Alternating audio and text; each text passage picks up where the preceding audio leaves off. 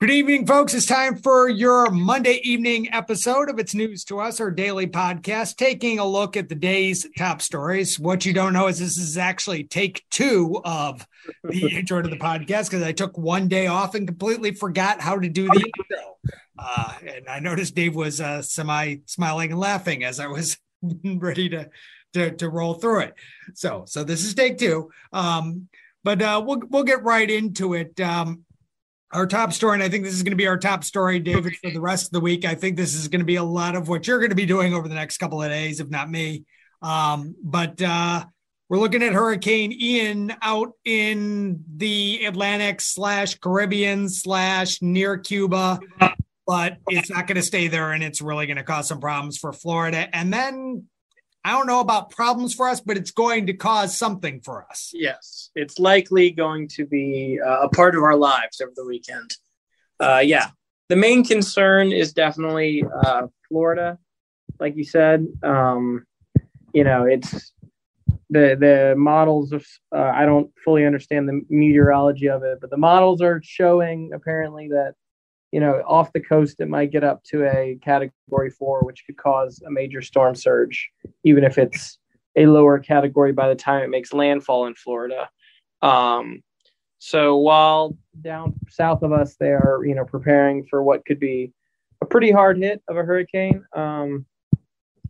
We are in for, at most, they are predicting maybe some severe weather, like severe thunderstorm type activity. But the main prediction right now is just up to sort of an inch or two of heavy rainfall, like tropical rainfall, which, with how dry a summer it has been, isn't even necessarily much of a problem.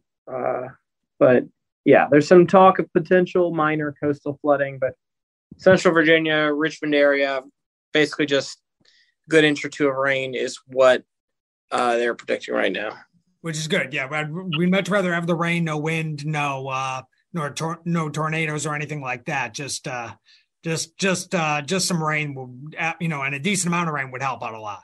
Absolutely, and it's supposed to help continue cooling things down around here too, which is always welcome. So you mentioned not knowing much about the meteorology. My understanding, and keep in mind, okay, I don't have a map of Florida in front of me. And again, I'm not a meteorologist and I don't know the geography or the oceanography of the ocean in that area. But my understanding from seeing the reports is that basically this is headed almost directly towards Tampa or in the general area of Tampa.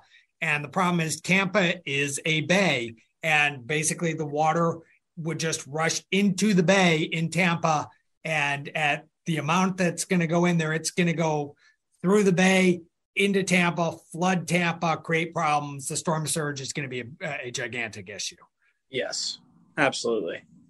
It's going to be bigger news down farther south of us, but we have to stay on top and make sure that the sort of the positively mundane parts of the story for us stay that way. Yeah. Whereas the issues we get with flooding tend to be water coming down the mountains and flooding things out, and obviously river flooding. Storm surge is a horrible thing. Having seen it, now mind you, this shows my age, seen what it can do firsthand in Biloxi. And of course, people have seen, what it did in New Orleans. Storm surge, especially on the coast, is a problem. I've seen coastal flooding in Virginia Beach during just a Cat 1. I can't imagine what a Cat 3 or Cat 4 would do with storm surge in Virginia Beach. Thankfully, the water doesn't get warm enough where that's a likely occurrence. I'm not saying it's an impossibility, but it's not a likely occurrence in Virginia Beach. But you imagine water, going up into the bay like that, and then, with a major category, 3-4 storm. Thankfully, we don't get those, like I said, but we're talking about a 3 or 4 heading towards Tampa Bay. It's not going to be good in Tampa Bay if what is forecasted remains as the forecast. So it's something to keep an eye on. You'll be talking to NBC 12. I'll be talking to NBC 12. Weather will dominate the week. So yes. So and hopefully, like we said, the remnants remain just all rain. So moving on from that story, another story that has been a consistent story for a while. on the rewrite of the transgender policies. Public comment has opened on those. I don't know. Did you take a look at the comments at all? Have you been online? I have looked. I gave them like a very, very cursory glance, and the only two things that what I gleaned from that very, very cursory glance is basically there are a lot of them as of, maybe 20, 30 minutes ago. I think they were approaching 6,500, and today's only the first day. And they were pretty overwhelmingly against the policy, I would say. I sort of threw that at you. I was not expecting you to have, just had to have looked at them. It was my story, so I didn't slow down. Did you look at them? I was like, no, I'm not requiring you to look at them, David. Yeah, I took a look earlier in the day. You probably looked more recently than I did. The comments were overwhelmingly against. Basically, just to discuss the process, they open today. It goes on for 30 days. Then the new model policy from the governor will take effect. And for people who may not remember, basically what the Youngkin administration did was completely rewrite the model policy for transgender students. It all but reversed the Northern model policy. Basically, teachers would have to use the personal pronouns consistent with the official record as compared, and not use the pronouns that the student requests, unless, of course, it matches the official record. There are other rule changes as well. The Youngkin administration said, basically what the Northern administration was trying to do is affect cultural and societal change. Not surprisingly, today when the comments opened, a lot of transgender supportive groups, as well as Democratic lawmakers, were saying, hey, get on, comment. And as you saw by taking a look at the comments, people seem to have taken that message, at least those against the model policy, and have been writing in a lot today. Yeah. So, and we'll continue to keep an eye on those. Again, this is going to be a 30-day thing, and then the model policy will go into effect. Also, expect a legal challenge at some point. We just talked to legal analysts previously, and they see some questions legally about this. So it'll be interesting to see, where that heads. As if it comes before the end of public comment, after, however. And also, there's a legal challenge to the Hanover one, regardless of this new model policy.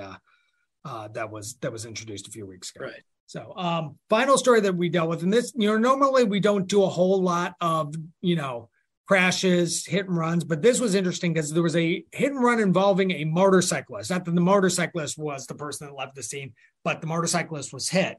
But it's interesting because we've had a number of motorcycle related accidents recently where people have hit motorcyclists. We had one on Iron Bridge. That was the one that involved a dump truck where the guy actually left the scene and then was later arrested. We had a fatal accident in which it wasn't a hit and run over the weekend on Saturday. And then this incident occurred on Sunday. This hit and run occurred at Canal and 5th Street. And then the car left the scene, and they're looking for a gray sedan or a silver sedan with front end damage.